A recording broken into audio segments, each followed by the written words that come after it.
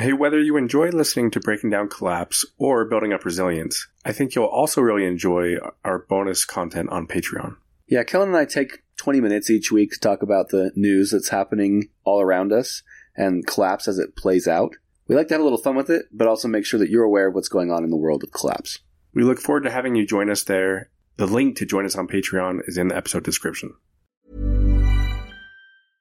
Everyone knows therapy is great for solving problems, but getting therapy has its own problems too, like finding the right therapist, fitting into their schedule, and of course, the cost. Well, BetterHelp can solve those problems. It's totally online and built around your schedule. It's surprisingly affordable too. Connect with a credentialed therapist by phone, video, or online chat, all from the comfort of your home. Visit BetterHelp.com to learn more and save 10% on your first month. That's BetterHelp, H-E-L-P. Burrow is a furniture company known for timeless design and thoughtful construction, and free shipping, and that extends to their outdoor collection. Their outdoor furniture is built to withstand the elements, featuring rust-proof stainless steel hardware, weather-ready teak, and quick-dry foam cushions. For Memorial Day, get 15% off your Burrow purchase at burrow.com/ACAST and up to 25% off outdoor. That's up to 25% off outdoor furniture at burrow.com/ACAST. I'm Sandra, and I'm just the professional your small business was looking for. But you didn't hire me because you didn't use LinkedIn Jobs. LinkedIn has professionals you can't find anywhere else, including those who aren't actively looking for a new job, but might be open to the perfect role, like me. In a given month, over 70% of LinkedIn users don't visit other leading job sites. So if you're not looking on LinkedIn, you'll miss out on great candidates like Sandra. Start hiring professionals like a professional. Post your free job on linkedin.com/people today.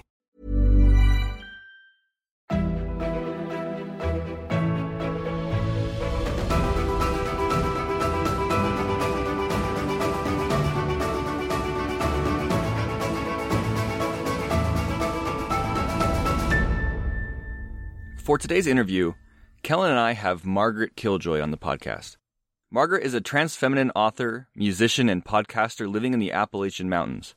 She's the author of A Country of Ghosts, as well as Daniel Kane's series of novellas, and is the host of the community and individual preparedness podcast, Live Like the World is Dying. We were really excited to be able to pick Margaret's brain on her experience in preparing in sort of a non-traditional way, and we felt like her attitude towards resiliency and community preparedness would really strike a chord with our listeners. Okay, Margaret Killjoy, thank you so much for joining us today. Yeah, thanks for having me. Kellen and I have talked about you a lot. We're really excited about this interview because we have a lot of listeners who they understand the issues that we're facing, and they're grateful to us for being able to express what it is that's going to possibly happen and how it might happen and why. But they have this question of, well, now what? What do we do about it? And so we thought it'd be great to have you on the show to talk a little bit about the what can be done. You have a podcast that we mentioned here earlier in your bio called Live Like the World is Dying. What motivated you to start that podcast? At the end of 2019, I've always been a little bit of a prepper or whatever. It comes from different backgrounds. I wasn't the only trans girl who was in the Boy Scouts. In fact, actually, my best friend in Boy Scouts came out as trans long before I did. And the motto there is be prepared. And I actually had a very good experience in Boy Scouts. And that the sense of preparedness has always been something that has stuck with me. I spent most of my 20s living off grid. Well, actually, I've been living off grid until about 6 months ago. And I'm in my late 30s. But I lived out of a backpack, out of a van, traveling, hopping trains badly, hitchhiking, all of that stuff for a long time. And so preparedness is just absolutely part of life in that time, in that kind of situation when you don't expect to have things that you can rely on. And so that was always a very natural thing for me. But then I've been a little bit more apocalyptic about climate change than most of the people I'm around. And sometimes that feels very alienating. And I kind of wanted to reach out and try and find other people who are feeling similarly to me while avoiding the traditional prepper community, which is not inherently right-wing or inherently toxic, but it focuses on a lot of things that I don't really care much about, like burying gold or, stockpiles of ammunition or something like that. And I mean, I have nothing against stockpiles of ammunition, but it's not the answer or anything. And so I decided to start a podcast about it. and I recorded like maybe 3 episodes before the pandemic hit. And so in many ways, I was in a very good position because all of a sudden everyone started feeling a little bit more apocalyptic as well. But then it was also funny because some of the episodes I recorded, I just didn't air for another like year or so because they just didn't matter anymore in this all consuming context of COVID-19. But yeah, I just realized I wanted to learn how to express a bunch of the stuff I'd been learning, the stuff I've been thinking about. And one of my favorite ways of learning, I'm sure you all are familiar with this. My favorite way of learning is you just find someone who knows something about something and then you just like call them up or, interview them. You just ask them to explain things. And most people are willing to.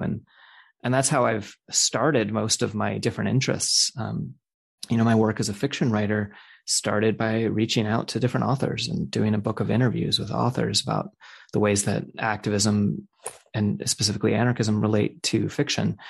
And so I just wanted to do that with prepping and community and individual preparedness. Is I just wanted to find people who I could call up and be like, tell me about antibiotics. Tell me about talking to your neighbors. Tell me about community organizing. Tell me about all these things. So prior to 2019, you had already been putting these things in practice, or was that kind of when it all started for you? So it's always been a little bit of a something I've always done on some level. I've always found tools to be the most valuable thing to have rather than the things that the tools make, especially when I lived in a vehicle or something.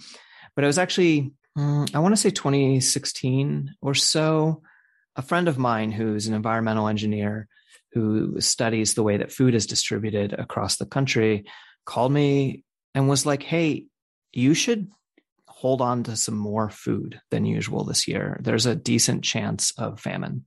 Like not a famine is coming, everyone's going to starve. But, if on a given year, our chance of famine, I'm making this up, this is no longer my friend's words. If any given year, the chance of famine is 1%. That year, it was 5 or 10%, and so that's when I kind of started diverting some of my very small income towards buckets of beans and rice and things like that. And, I usually live in communal situations. I don't currently, but it's just been funny because I've usually been the only person who's on this tip with the people that I'm around. And so, everyone sort of begrudgingly puts up with the stockpile of food in the basement or under the kitchen counter or whatever. So there's obviously a really sort of negative mainstream view of prepping. And I've noticed in some of your writing, you've talked about the word prepping itself. And we actually, I feel like we're similar in this because when we did our first episodes on preparedness and just very basic preparedness, we talked more about resiliency. We tried to kind of stray away from the word prepping. Why do you think that negative view is there? Where does it come from? And how do we solve that? It's a combination of things. And for the most part, I think that prepping deserves the negative connotations that it has. By and large, the existing prepping community falls into one of two camps that I have no interest in either.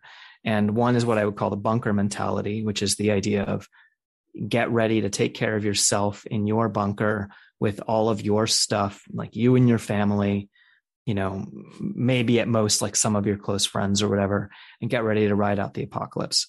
And I think that this is wrong for 1,000 reasons. One is that the apocalypse is not an event, it's a process.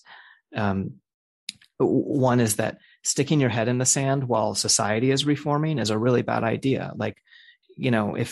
If weird cannibal Nazis take over and you were hanging out in the woods and you had all the guns, it's kind of your fault that the cannibal Nazis took over because you didn't step up to fight them or whatever, or organize with other people to participate in shaping the way that society should look after a crisis. And it's also a bad idea because it's all fine and good until your kidney ruptures. I don't know if that's a thing, but your appendix bursts. There we go. That actually happens, and your appendix bursts and you're like, whoops, I'm hanging out with my brother and he's not a surgeon. I guess I die now, Right. People forget that we actually are reliant on society, not just the individual and not even just the immediate community, but we are reliant upon society in order to, literally to be free. The conception of freedom, I think, is inverted from what it should be, because my ability to think it's okay if my appendix bursts is part of my freedom in as much as I have freedom in any given society. My ability to expect to survive various crises matters to me. So the bunker mentality, I think it naturally turns people off. It naturally turns people off also because it's like you're investing an incredible amount of resources into a not incredibly likely scenario, right? That said, okay, well, I'll defend it in a second. Okay, and the second type of prepper mentality that I think turns people off and should turn people off is the like rugged frontiersman version, where as soon as crisis comes, we all just live off of the land. And like people are like prepping, and therefore I need like fire starter, and like don't get me wrong, carry a lighter, carry some fire starter, whatever. But like the odds that you're going to go off and like hunt squirrels with a hatchet, like that's not most crises that you could possibly face as a human, is not hunt squirrels with a hatchet. And it also just replicates a lot of the problems that got us here in the first place, from my point of view, the like sort of rugged frontiersman way of interacting with nature instead of a more holistic approach of how to interact with nature. We should not be looking to conquer during crisis. We should be looking to integrate both with the natural world and society and communities, rather than like conquering them. But I will say that also some of the negative connotations about prepping are a form of classism, I think. I don't mean that in this, like, I don't even mean that politically in some ways. It's just this, we don't like poor people who live in trailers or whatever, that's like this like thing, in our society. And people who live precarious lives are more likely to do the preparation that they can. So a person with a junked car in their front yard might have a junked car because it's a similar make and model as the next car they're hoping to get, and they don't want to get rid of the parts. They might have a scarcity mindset that comes from the way that they've been living. And so there's a little bit of a like, we also kind of don't want to admit that things might go bad. So I would actually argue that when you find the like regular preppers, like the preppers that I'm not arguing that we all become, you become friends with them, because most of them probably aren't really planning to like hole up with shotguns and shoot anyone who approaches their stash of food. Like most of them probably would be willing to share.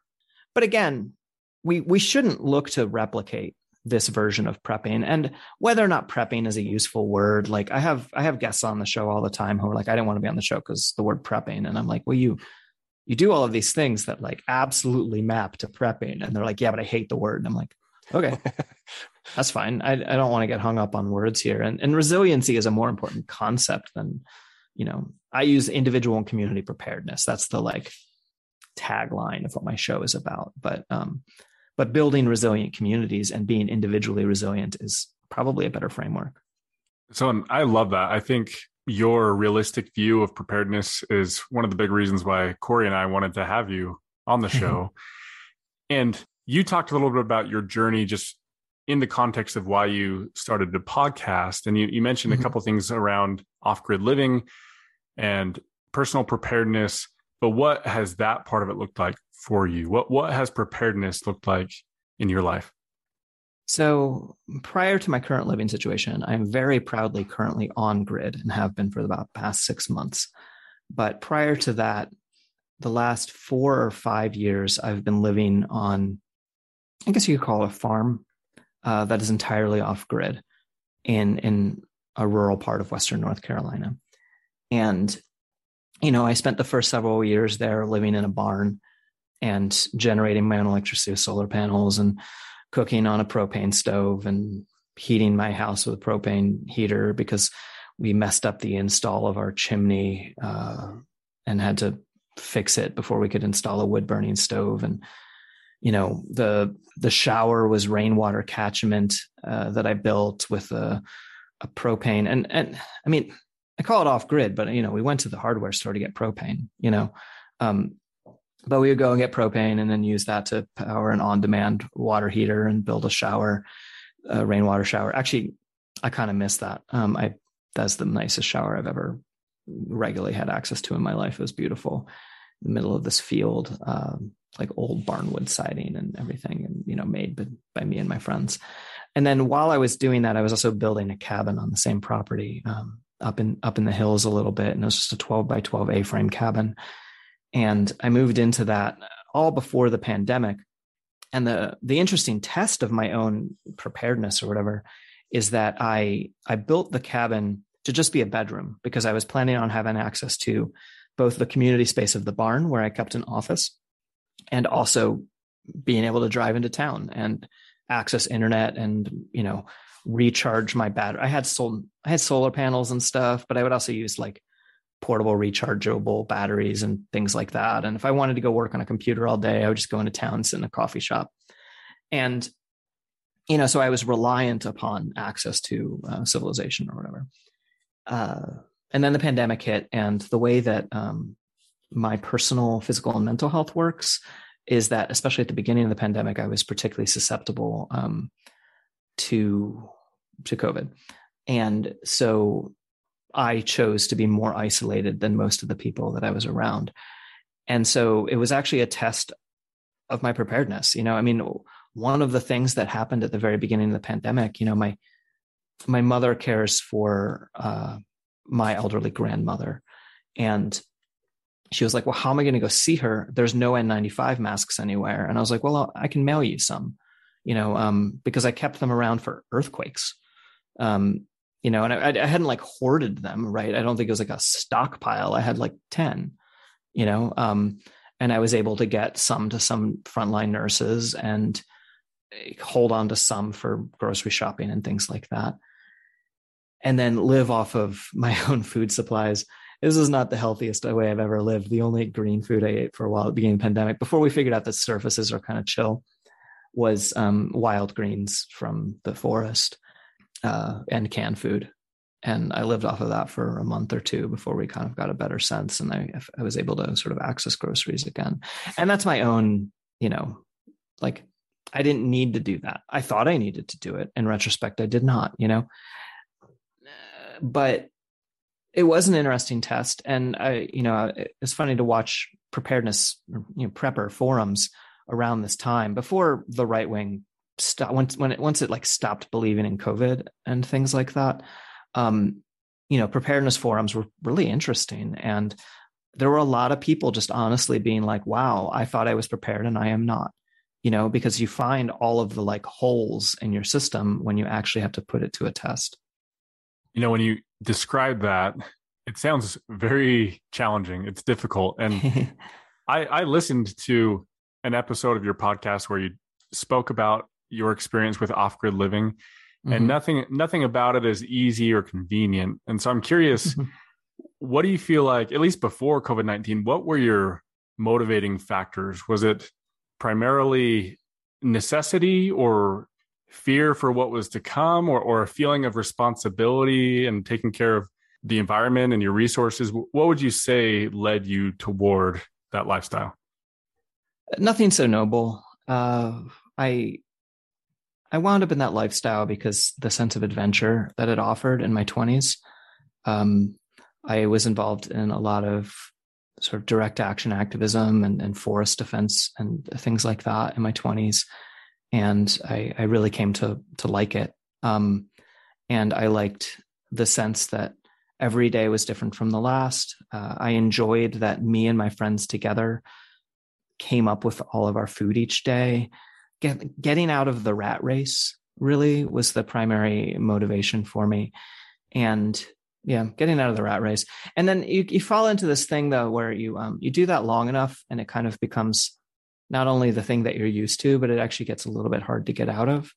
And so it was also on some level economic necessity for a while, because you don't become remarkably employable by not, people like joke about like the gap in your resume. And I'm like, I didn't have a resume, fortunately. And I work for a nonprofit now. Fortunately, accomplishing things actually does look good to many people. And I accomplished a lot of things. They just don't look good in the sort of classic, I want to get a job at a coffee shop kind of way. And so there's a lot to recommend for it, but there's also a lot of downsides, and people romanticize it in kind of a bad way. I romanticized it in probably an unhealthy way. And I think that, kept me trapped in sometimes physically unhealthy environments for too long, but I also don't regret it. I don't know. I would tell people who are like 20, try it. So I actually saw on your, one of your YouTube videos that you had where you kind of walked through your cabin, and at the very beginning, it kind of popped up on the screen and said something like, off-grid living, it's not the solution to all your problems, or something like that. And I see a lot of people who seem to think like, okay, so if we're slowly collapsing and things are going to get worse, I need to acquire 50 acres out in the woods, and I need to live, I need to go do this, live off grid. Why do you say it's not the solution to all the problems? And what is?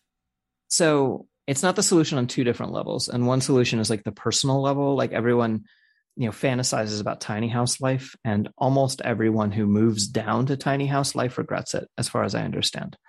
Almost anyone who's coming from having more and moving to less, and not like simplicity, I think people respond really well to, right? But the moving into a 12 by 12 cabin or a van or something like that is very unlikely to make you as happy as you might think it will. Because actually access to resources is something that helps make us happy when things are simpler and easier for us. And there's exceptions to that. It's not cut and dry. But basically, people would always be like, wow, you live in your van. It's so romantic, like #van life. And I'm like, no, I live in my van because like, that's how I can afford to have shelter while I travel. It wasn't, I liked my van. I would even romanticize life in my van. Sometimes, I'd be out in the woods and a storm would be all around me and it would be wonderful. And other times it'd be a lightning storm and I would be kind of fully aware that a fiberglass roof does not actually make the Faraday cage that makes vehicles safe from lightning. And then I would just not sleep all night and it would be terrible. And, or like hitchhiking when you can't get a ride. It's the worst feeling in the world. But on a social level, also, I don't believe off-grid life is the solution. For one thing, when it comes to, if your goal as someone who's seeking preparedness, if your goal is to have the most reliable source of electricity, that's the grid. The grid is the most reliable source of electricity that we've developed. Is it perfect? No. Does it have absolute, like, complicated economic and ecological considerations? Yes. So does off-grid life, because you're just being powered by batteries. So it's like, you're not, you're now a lithium powered house instead of a, coal powered house. And lithium isn't mined in very nice ways either. And it's not one for one. I think you're probably you have a less of an ecological footprint when you have to acquire the electricity yourself. And I actually think that's very healthy for people, is to learn how to not take things for granted, not take your heat for granted, not take your power for granted, not take your water for granted. I think learning to not take things for granted is absolutely useful. I don't know. Okay. And so then the other thing is that, like, back to the land is not a sustainable solution. One, because there's a ton of people, just a ton of us. And, there was this thing I read a long time ago that I don't have a source on, but, a thing I read that during the Great Depression, within like a year, squirrel and deer were almost wiped out in the continental United States, or like dropped to record lows or something like that. Obviously, they made quite a comeback. But that was what happened when everyone ran out of food and started hunting. And I'm not telling people not to hunt. I think actually learning how to hunt is an incredibly important skill. But when we all go do it, there's not going to be any deer left. It's the same mentality that got us the climate change situation in the first place. You think, I'm going to dump this in the ocean. The ocean's so big, it's basically gone. Or I'm going to dump this in the sky. It's so big, it's basically gone. The only thing that's infinite is space. And we don't exactly put things into space in a way that makes them infinitely far away. So we probably shouldn't even treat space as infinite. So I don't know. I mean, I'm also a hypocrite to tell people these things. I moved on grid and I live even more rural and like it. I'm even farther away from, population centers that I interact with on any regular basis. But I think that has a lot to do with personal preference. I also think that people are the most important resource that we have. We have this tendency to view people as like the enemy in times of crisis, and that can happen. But by and large, everything I understand from the sort of academic study of disaster studies is that people work together in times of crisis, as their natural instinct. Sometimes when scarcity kicks in a little bit later, it gets more complicated. I think it actually mostly gets complicated when systems of control try to exert themselves, whether they're the previous existing systems of control, like the economic system or government, or whether they're like new systems of control, like, you know, the warlords that we all worry about in like our Mad Max scenarios. But prior to that, and possibly alongside of that, people work together naturally. So I think for many, I mean, it's funny because we got hit with COVID. It's like the one crisis that being more alone is better. You know, like most crises, you want to be around people. When you talk about those relationships and people, I love something that I came across. I think you wrote it on a blog post or an article. You said something to the effect of skills are more important than gear and relationships are more important than skills. And you kind of outlined this hierarchy. I'd love to hear you elaborate on that a little bit. And I'm also curious if I can ask it as kind of a two-part question. Do you feel like that hierarchy is practical and applicable to everybody, or is it more just a preference based on your own value system? I actually really like the second part of that question, because the way I've been readdressing that particular thing is I've been thinking about it less as a hierarchy and more as I like to think of things in terms of triangles, because I tend to dislike dichotomies, dislike either or, you know, like this thing's good, this thing's bad is often a very dangerous way of thinking. There's exceptions, right? And instead, I like to see how each thing is unique and interrelates with the other things. And so I tend to currently map out, like, you know, in the sort of longer form writing I'm doing about this kind of work, I'm now seeing it as this triangle where you have three sides. One side is skills, one side is gear, and one side is relationships. And I think probably, like, at the end of the day, the most likely to save your life, I kind of believe in that hierarchy a little bit, with like relationships, then skills, then gear. But I think that also a lot of that is mostly just an attempt to invert what is presented as the usual hierarchy of that. You know, we tend to be seeing gear as most important, then skills, then relationships, if they're thought of at all. And so I think in some ways that was just a reaction to that, which of course falls into the dichotomous thinking I'd like to avoid. And different ones can be useful for different people, because you should play to your strengths and your interests. You know, if you're like a hard introvert with no community and a tech job and not much time, maybe you get gear, you know, maybe that's what you put your focus on. Or if you have a lot of space, then maybe gear is your thing. Or maybe, you know, you really like learning new skills and don't have much money, like maybe skills is your thing.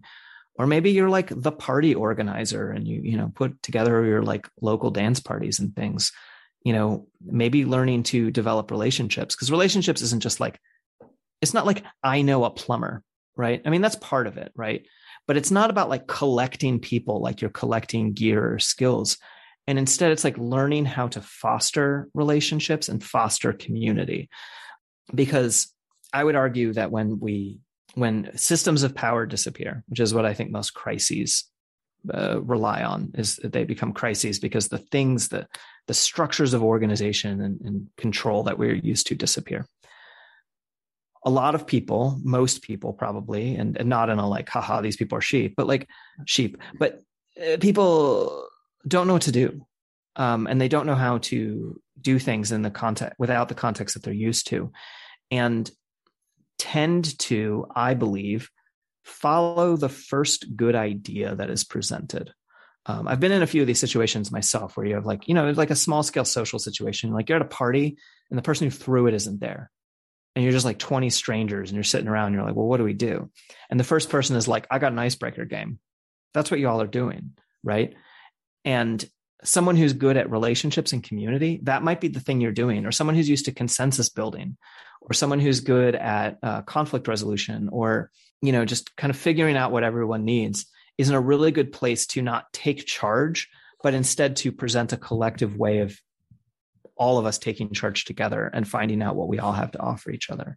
And so I think that is a I don't know. It's not actually what you asked at all, but I think it is a crucial skill. And I think that we need to make sure to not think of it as like this, like tit for tat, like, well, I fixed that guy's car, so he better take out my ruptured appendix or whatever. But instead it's like, well, I fixed that car and he took out someone's ruptured appendix, and that person took care of my grandma, and my grandma feeds me. So, it's more convoluted and less bookkeepy, like we shouldn't keep track of like this exactly who's doing what. Yeah. And I love that because I think it's focused a lot more on community and less on seeing relationships as a transactional thing. Yeah. So I think it's spot on. This kind of leads me to a question about mutual aid. Have you been involved in a lot of mutual aid activities in the past? Over the course of the past long number of years, yes, but I have actually not during COVID been as much of a part of. I've been a cheerleader for and an occasional contributor, like financial and material contributor to mutual aid organizations, but I'm not currently organizing a mutual aid organization. So what benefits do you see in mutual aid? And how do you think that is something that could be applied in a preparedness setting? I'm a huge, as I said, cheerleader for mutual aid. I think mutual aid is, the answer to everything. It's not the answer to everything, but it is a big chunk of all of the answers that I can ever come up with to problems, which is basically just ways of fostering organic care between people and communities. And it is what builds resilience, and resilience is what gets us through crisis, because apocalypse isn't apocalypse. Again, it's not this like moment, right? It's a process. And it's more about the disappearing of the ways that we normally take care of ourselves and take care of each other. And so coming up with solutions that meet our needs, I would say is a revolutionary process, and it's essential. I don't know what to say besides like mutual aid's like the best thing we got going. Yeah, I love that. I've seen a lot of mutual aid activity throughout the pandemic, and it's been fascinating and interesting to see people come together and help each other in a way that, like you said, is not tit for tat, right? It's not transactional. People are just volunteering to help each other out of just mutual understanding and respect. And that is the type of thing that I know we'll have to see of more and more in the future. Maybe one last question for me. I just wanted to ask, if for our listeners who may have not started down a preparedness road at all, if there was one thing that you could tell them to do today or tomorrow to set themselves on the right path towards preparedness, what would that be? I'm going to answer along a material answer rather than because to cheat, I'm going to say from a relationships point of view, get to know your neighbors, the people who are physically close to you rather than the people that you like are many of the people that you're going to have to rely upon in a lot of situations. So at least know who they are, at least know their names, know their names, and not be a stranger to them. From a sort of gear or material point of view, the point I think is less to be ready for the end of the world. I mean, that's great too, right? Have seeds, have land, have all of the stuff in place, right? Have your aquaponics set up, and there's so much you can do. It's an infinite amount that you can put into preparedness, which if it's fun for you, you should do. But we also have to live our lives here and now and get joy when we can, because there's no saying what we will or won't survive, period, right? You could have all the food in the world, and the nuke falls 10 miles away from you, you're dead, but most things that we have to suffer through are temporary. And so just have some food and water, have some food, some water, some extra meds of any meds you take, if you can get them. Have your basic life necessities for a week. And that gets you through, I think, 90% of the bad stuff that might come your way in terms of a crisis. And it also, one of the reasons I do push for material preparedness is that it means you rely less on, it's good to rely on each other, but it's also better if we can when it comes time to get everyone a gas mask because suddenly the air is poison, if you already have yours, you're putting less of a strain on whatever structures you all are developing to get people gas masks. And so in as much as you can, having your own shit together has a real inherent value. Excellent. Yeah, I love that. If you're taking care of yourself, that's less that other people have to take care of you. They can focus on taking care of each other, and that's more time that you can put towards focusing on other people as well. Thank you so much for that answer. Kellen, did you have any other questions you wanted to ask? I did have one, but it's just so outside of this conversation. It's more just out of curiosity. Sure.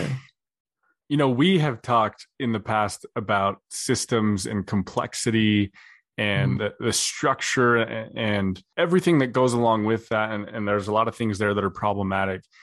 I heard you just briefly reference at the beginning of the conversation something about being an anarchist. Mm-hmm. And as a genuine question, I don't know much about that. And I'm just curious if, from your perspective, that has anything to do with the societal issues you see that could lead toward collapse, or has any place in the context of preparedness. Yeah, I mean, they're very related for me. I try not to, propagandize about it specifically, because one of the things from my point of view about being an anarchist is it's not a matter of trying to make everyone else agree with me.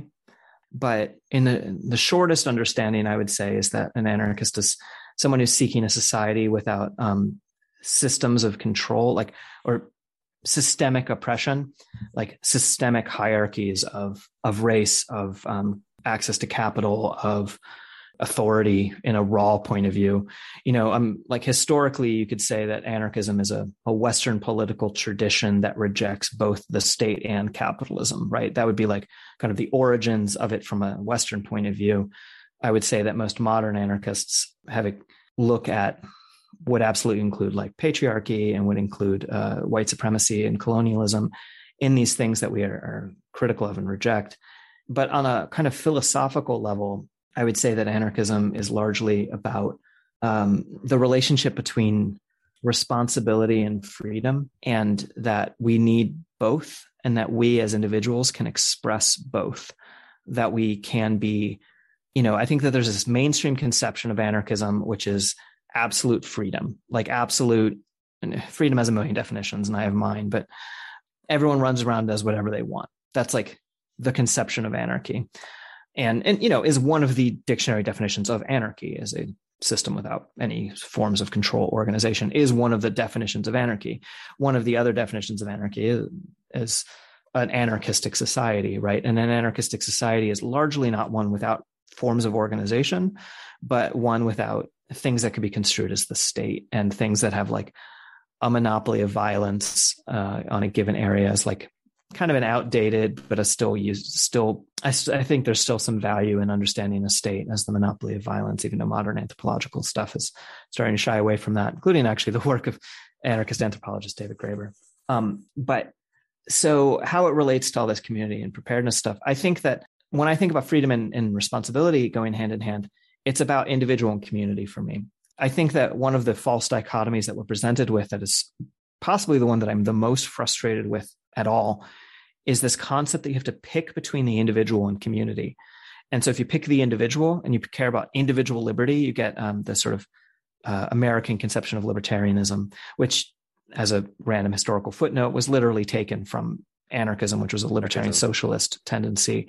It was like consciously taken. They were like, haha, we have this word now. And it was because libertarian was the word used to separate out the anarchists from the Marxists, essentially, from the state communists who believe that you should take the state before dissolving it into a stateless society. Anarchists have always believed that the means and the ends are inseparable. So you either pick the individual or you pick the community, and they both have absolute like moral underpinnings, right? Of course you pick the community. Of course you pick individual liberty. And it's like, no one should be making you choose, from my point of view.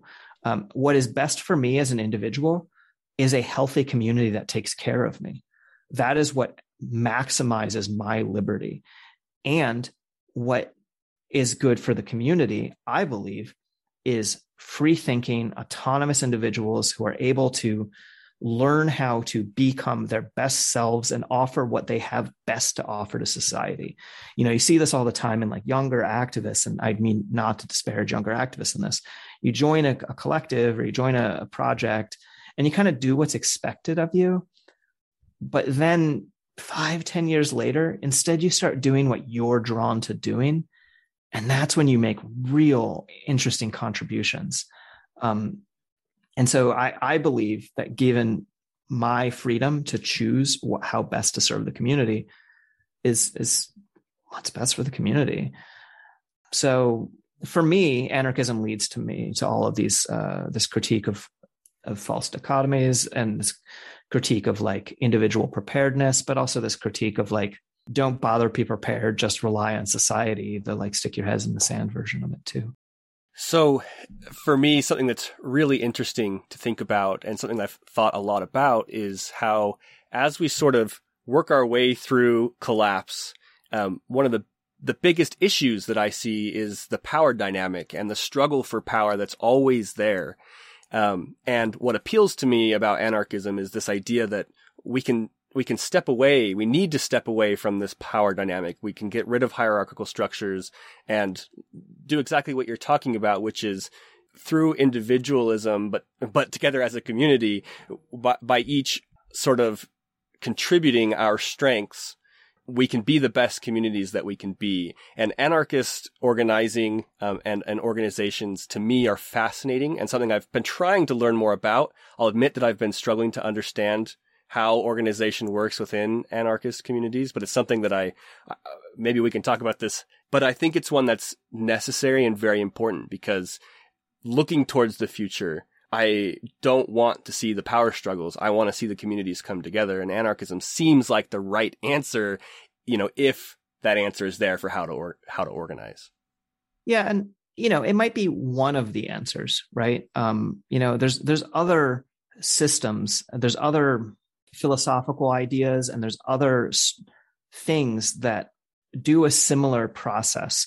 I sometimes intentionally use the word anarchic for something that is like maybe not coming from the Western anarchist background, but is like similar enough to be useful from my point of view, and to be aligned with, and I think that there's a bunch of like actually existing societies that we have a lot to learn from. We shouldn't just like go copy them, but we can be certainly like in an alliance with, the Zapatistas in Mexico who are, not anarchists, but they're not something. I mean, they are something else. They're Zapatistas, but they're not like, they're not Maoists or Leninists or something like that, or classical libertarians or whatever,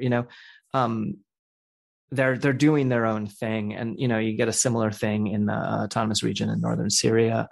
But yeah, I do think it could be, I say this because I don't want to say like, oh, well, like go join your local anarchists and everything will be solved. Right. Because we still have to do this visioning together, whether or not you identify with the same like words I do. I'm not trying to talk you into not thinking it's cool. I just want to. No, that's actually really appreciated. Something that I'm taking away from this episode that I'm really appreciating is in multiple different areas. You've talked about dichotomies and how we can all get along. We're not paired into teams, right? Even when you were talking about preppers who might be right-wing preppers, we should befriend them. It's not like we're prepping the right way and they're prepping the wrong way and there's this dichotomy there.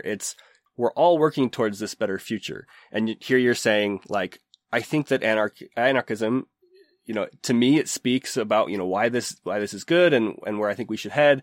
But you're also saying, I'm not saying just go join it. And I just love that there's opportunity and space for everybody to come up together with the answers instead of just being told what to do and saying, just trust me because I'm saying it. Yeah. Exactly. Although there are some people who are my enemies, but usually they make themselves very clear. Usually they're like, yes. We're Nazis. And I'm like, great, we're enemies. Valid. Great. Well, hey, this has been an awesome time. I'm so glad that you joined us. I hope that you've enjoyed it as well. Maybe we'll see about having you back on because in the future we plan on taking this road a lot deeper as far as preparation goes, this conversation around community and organizing. So thank you so much, Margaret. We appreciate your time. Thank you so much.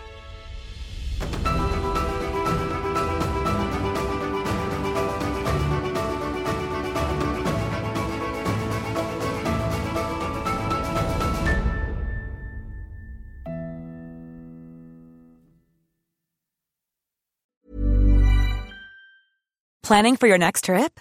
Elevate your travel style with Quince. Quince has all the jet-setting essentials you'll want for your next getaway, like European linen, premium luggage options, buttery soft Italian leather bags, and so much more. And is all priced at 50 to 80% less than similar brands.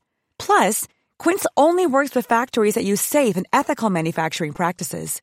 Pack your bags with high-quality essentials you'll be wearing for vacations to come with Quince. Go to quince.com/pack for free shipping and 365-day returns.